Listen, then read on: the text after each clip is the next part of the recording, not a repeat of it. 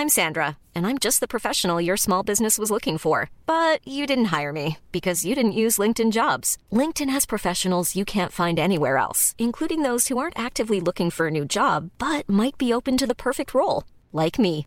In a given month, over 70% of LinkedIn users don't visit other leading job sites. So if you're not looking on LinkedIn, you'll miss out on great candidates like Sandra. Start hiring professionals like a professional. Post your free job on linkedin.com/people today. Even when we're on a budget, we still deserve nice things.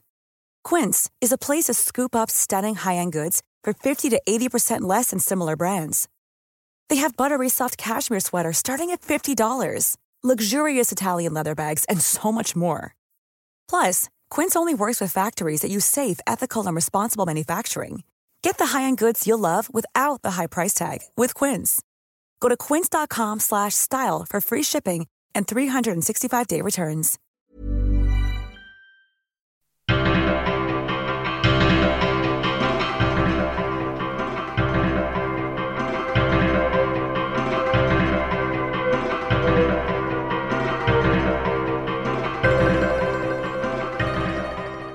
Hello, and welcome back to Salambo. This is Chapter 3, so if this is your first time listening, you'll want to start back at the beginning. In Chapter 3, the focus shifts. Instead of being down with the barbarians, suddenly we're up with Salambo, and we get a taste of Salambo's mysticness, the depth of her feelings about the gods of Carthage, particularly Tanit, before reality crashes back down on her again. And this chapter is also the name of the book. Chapter 3, Salambo.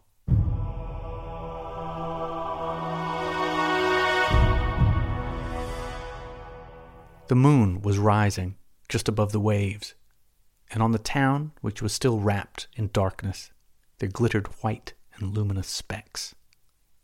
The pole of a chariot, a dangling rag of linen, the corner of a wall, or a golden necklace on the bosom of a god.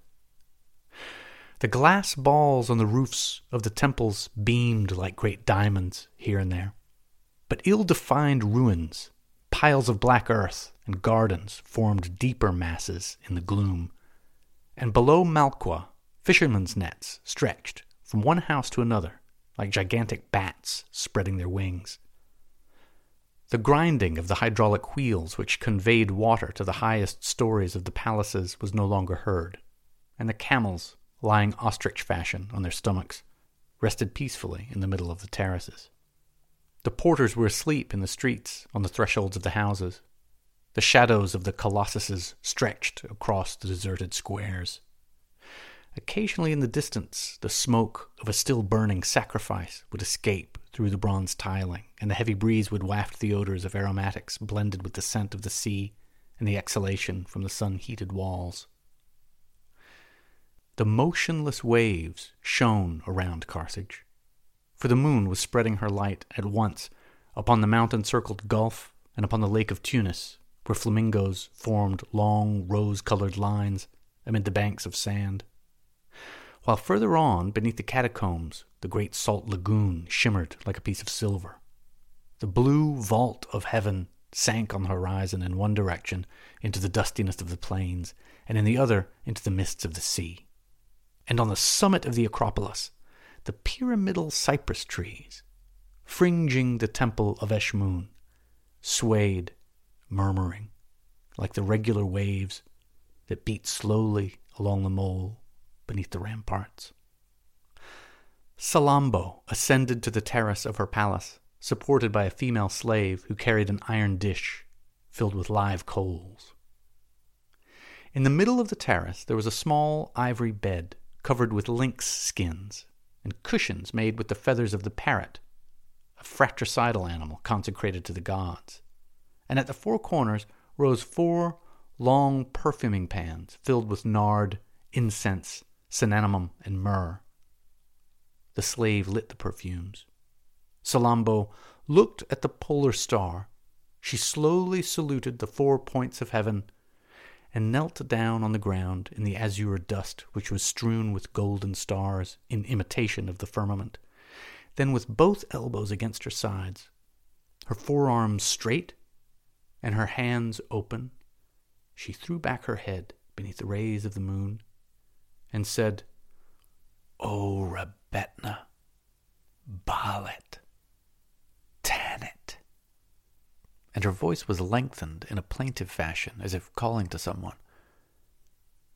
"Anaitis, Astarte, Deserto, Astoreth, Melita, Athara, Elisa, Tiratha, by the hidden symbols, by the resounding sistra, by the furrows of the earth, by the eternal silence, and by the eternal fruitfulness, mistress of the gloomy sea and of the azure shores, O queen of the watery world, all hail.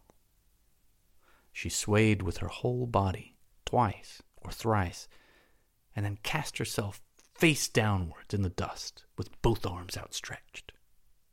But the slave nimbly raised her, for according to the rites, someone must catch the suppliant at the moment of his prostration.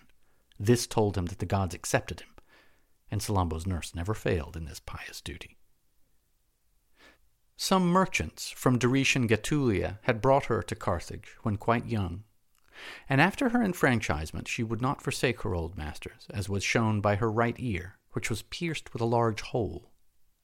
A petticoat of many-colored stripes fitted closely on her hips and fell to her ankles, where 2 tin rings clashed together.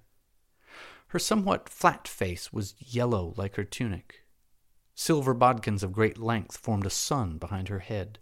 She wore a coral button on the nostril, and she stood beside the bed more erect than a Hermes, and with her eyelids cast down. Salambo walked to the edge of the terrace. Her eyes swept the horizon for an instant, and then were lowered upon the sleeping town, while the sigh that she heaved swelled her bosom and gave an undulating movement to the whole length of the long white simar which hung without clasp or girdle about her. Her curved and painted sandals were hidden beneath a heap of emeralds, and a net of purple thread was filled with her disordered hair.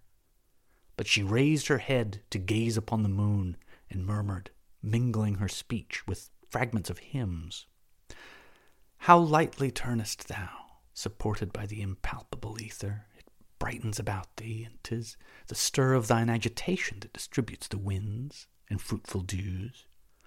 According as thou dost wax and wane, the eyes of cats and spots of panthers lengthen or grow short. Wives shriek thy name in the pangs of childbirth. Thou makest the shells to swell, the wine to bubble, and the corpse to putrefy. Thou formest the pearls at the bottom of the sea. And every germ, O goddess, ferments in the dark depths of thy moisture. When thou appearest, quietness is spread abroad upon the earth. The flowers close, the waves are soothed. Wearied man stretches his breast towards thee, and the world with its oceans and mountains looks at itself in thy face as in a mirror. Thou art white, gentle, luminous, immaculate, helping, purifying, serene. The crescent of the moon was then over the mountains of the hot springs, in the hollow formed by its 2 summits, on the other side of the gulf. Below it there was a little star, and all around it a pale circle. Salambo went on. But thou art a terrible mistress. Monsters, terrifying phantoms, and lying dreams come from thee. Thine eyes devour the stones of buildings, and the apes are ever ill each time thou growest young again. Whither goest thou? Why dost thou change thy forms continually? Now, slender and curved, thou glidest through space like a mastless galley, and then, amidst the stars, thou art like a shepherd keeping his flock. Shining and round, thou dost graze the mountain tops like the wheel of a chariot. O Tanit, thou dost love me. I have looked so much on thee. But no, thou sailest through thine azure, and I remain on the motionless earth. Tanakh, take your nebal and play softly on the silver string, for my heart is sad. The slave lifted a sort of harp of ebony wood, taller than herself, and triangular in shape, like a delta. She fixed the point in a crystal globe, and with both hands began to play. The sounds followed one another, hurried and deep, like the buzzing of bees, and with increasing sonorousness floated away into the night with the complaining of the waves and the rustling of the great trees on the summit of the Acropolis. "Hush!" cried Salammbô. "What ails you, mistress? The blowing of the breeze? The passing of a cloud? Everything disquiets you just now." "I do not know," she said. "You are wearied with too long prayers." "Oh, Tanakh, I would fain be dissolved in them like a flower in wine." "Perhaps it is the smoke of your perfumes?" "No," said Salammbô. "The spirit of the gods dwells in fragrant odors." And then the slave spoke to her of her father. It was thought that he had gone towards the Amber country, behind the Pillars of Melkarth. "But if he does not return," she said, "you must, nevertheless, since it was his will, choose a husband among the sons of the ancients, and then your grief will pass away in a man's arms." "Why?" asked the young girl. All those that she had seen had horrified her with their fallow deer laughter and their coarse limbs. "Sometimes, Tanakh, from the depths of my being there exhale as it were hot fumes, heavier than the vapors from a volcano. Voices call me. A globe of fire rolls and mounts within my bosom. It stifles me. I am at the point of death. And then something sweet, flowing from my brow to my feet, passes through my flesh. It is a caress enfolding me, and I feel myself crushed as if some god were stretched upon me. Oh, would that I could lose myself in the mists of the night, the waters of the fountains, the sap of the trees, that I could issue from my body and be but a breath or a ray, and glide, mount, up to thee, O mother." She raised her arms to their full length, arching her form, which in its long garment was as pale and light as the moon. Then she fell back, panting, on the ivory couch. But Tanakh passed an amber necklace with dolphin's teeth about her neck to banish terrors, and Salammbô said in an almost stifled voice, "Go and bring me Shahbarim." Her father had not wished her to enter the college of priestesses, nor even to be made at all acquainted with the popular tenet. He was reserving her for some alliance that might serve his political ends, so that Salammbô lived alone in the midst of the palace. Her mother was long since dead.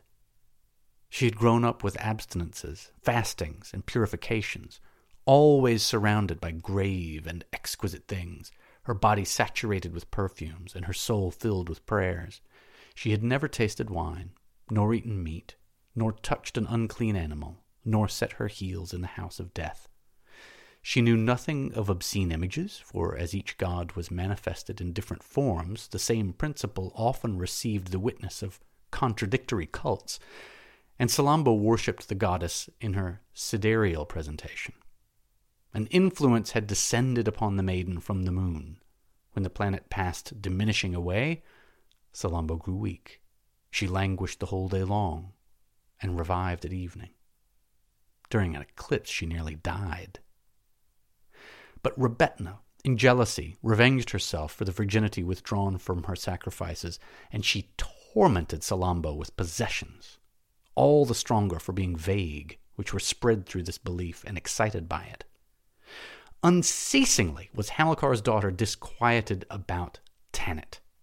She had learned her adventures, her travels, and all her names, which she would repeat without their having any distinct signification for her.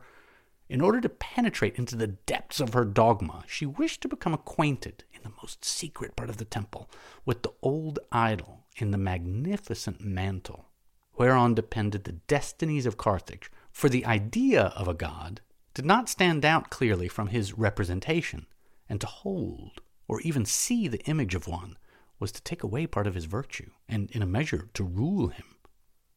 But Salammbô turned around. She had recognized the sound of the golden bells, which Shahbarim wore at the hem of his garment. He ascended the staircases, then at the threshold of the terrace he stopped and folded his arms. His sunken eyes shone like the lamps of a sepulchre. His long, thin body floated in its linen robe, which was weighted by the bells, the latter alternating with balls of emeralds at his heels. He had feeble limbs, an oblique skull, and a pointed chin. His skin seemed cold to the touch, and his yellow face, which was deeply furrowed with wrinkles, was as if it contracted in a longing and an everlasting grief. He was the high priest of Tanit, and it was he who had educated Salambo. "Speak," he said. "What will you?" "I hoped you had almost promised me—" She stammered and was confused. Then suddenly, "Oh, why do you despise me? What have I forgotten in the rites? You are my master, and you told me that no one was so accomplished in the things pertaining to the goddess as I. But there are some of which you will not speak. Is it so, O father?" Shahbarim remembered Hamilcar's orders and replied, "No, I have nothing more to teach you. A genius," she resumed, "impels me to this love. I have climbed the steps of Eshmun, god of the planets and intelligences. I have slept beneath the golden olive of Melkarth, patron of the Tyrian colonies. I have pushed open the doors of Valkamon, the enlightener and fertilizer.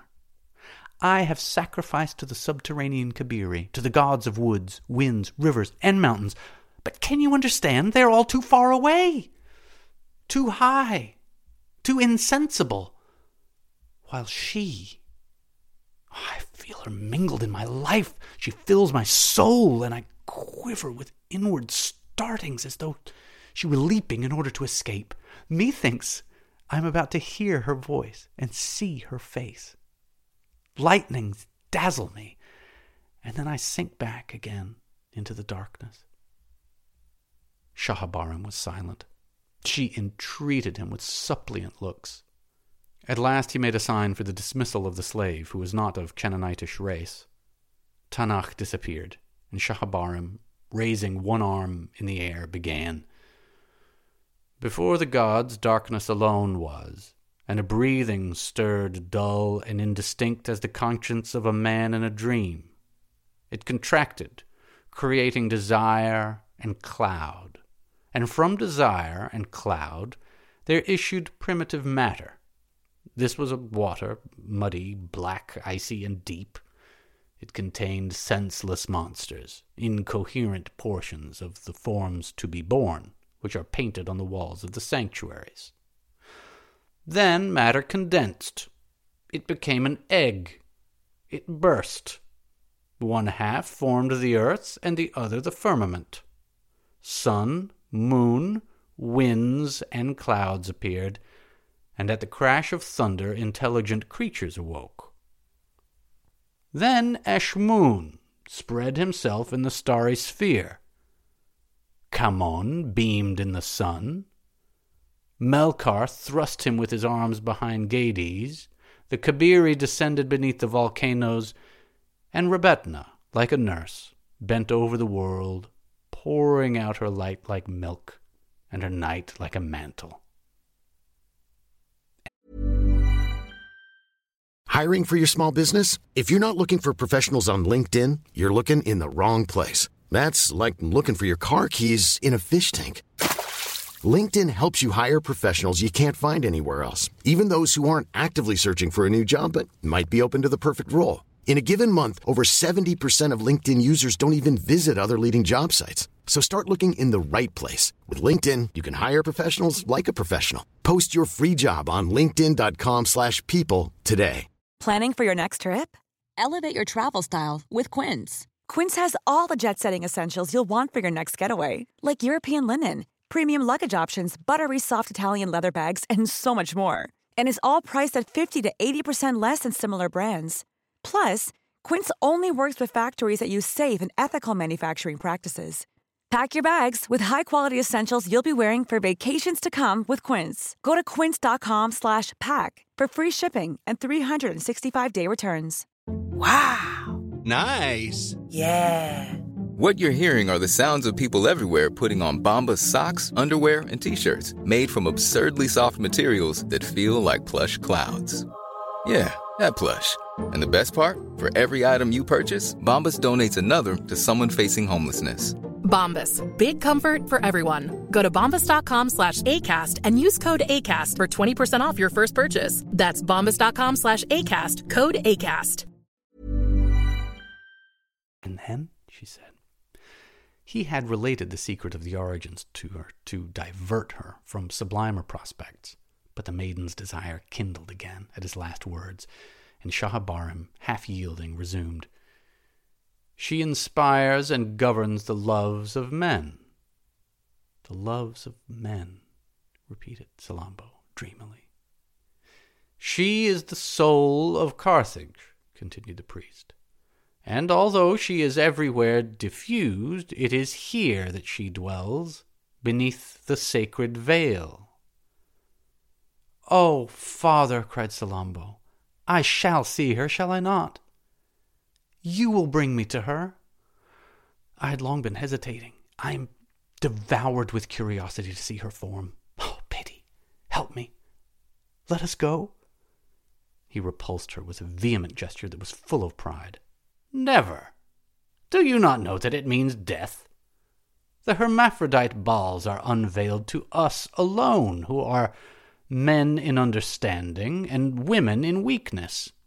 Your desire is sacrilege. Be satisfied with the knowledge that you possess."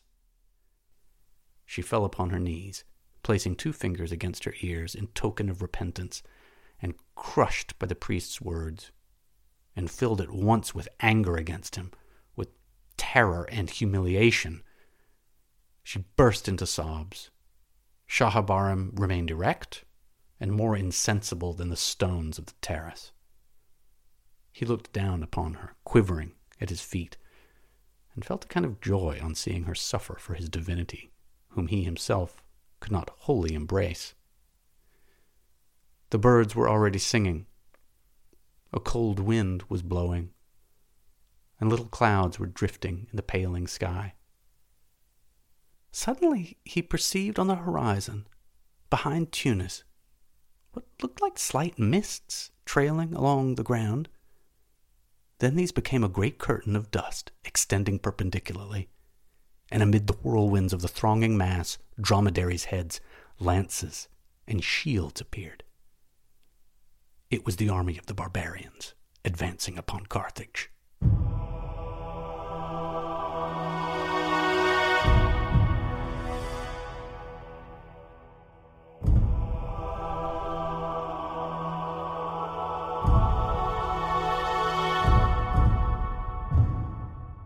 That was Chapter 3 of Salambo. If you liked that, please subscribe.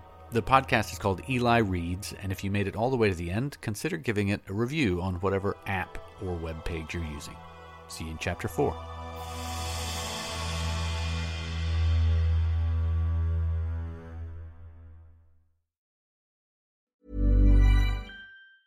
Hi, I'm Daniel, founder of Pretty Litter. Did you know cats tend to hide symptoms of sickness and pain? I learned this the hard way after losing my cat, Gingy. So I created Pretty Litter, a health monitoring litter that helps detect early signs of illness by changing colors, saving you money and potentially your cat's life. Pretty Litter is veterinarian developed, and it's the easiest way to keep tabs on your fur baby's health right at home. Go to prettylitter.com and use code ACAST for 20% off your first order and a free cat toy. Terms and conditions apply. See site for details. Planning for your next trip? Elevate your travel style with Quince. Quince has all the jet-setting essentials you'll want for your next getaway, like European linen, premium luggage options, buttery soft Italian leather bags, and so much more. And is all priced at 50 to 80% less than similar brands. Plus, Quince only works with factories that use safe and ethical manufacturing practices. Pack your bags with high-quality essentials you'll be wearing for vacations to come with Quince. Go to quince.com/pack for free shipping and 365-day returns.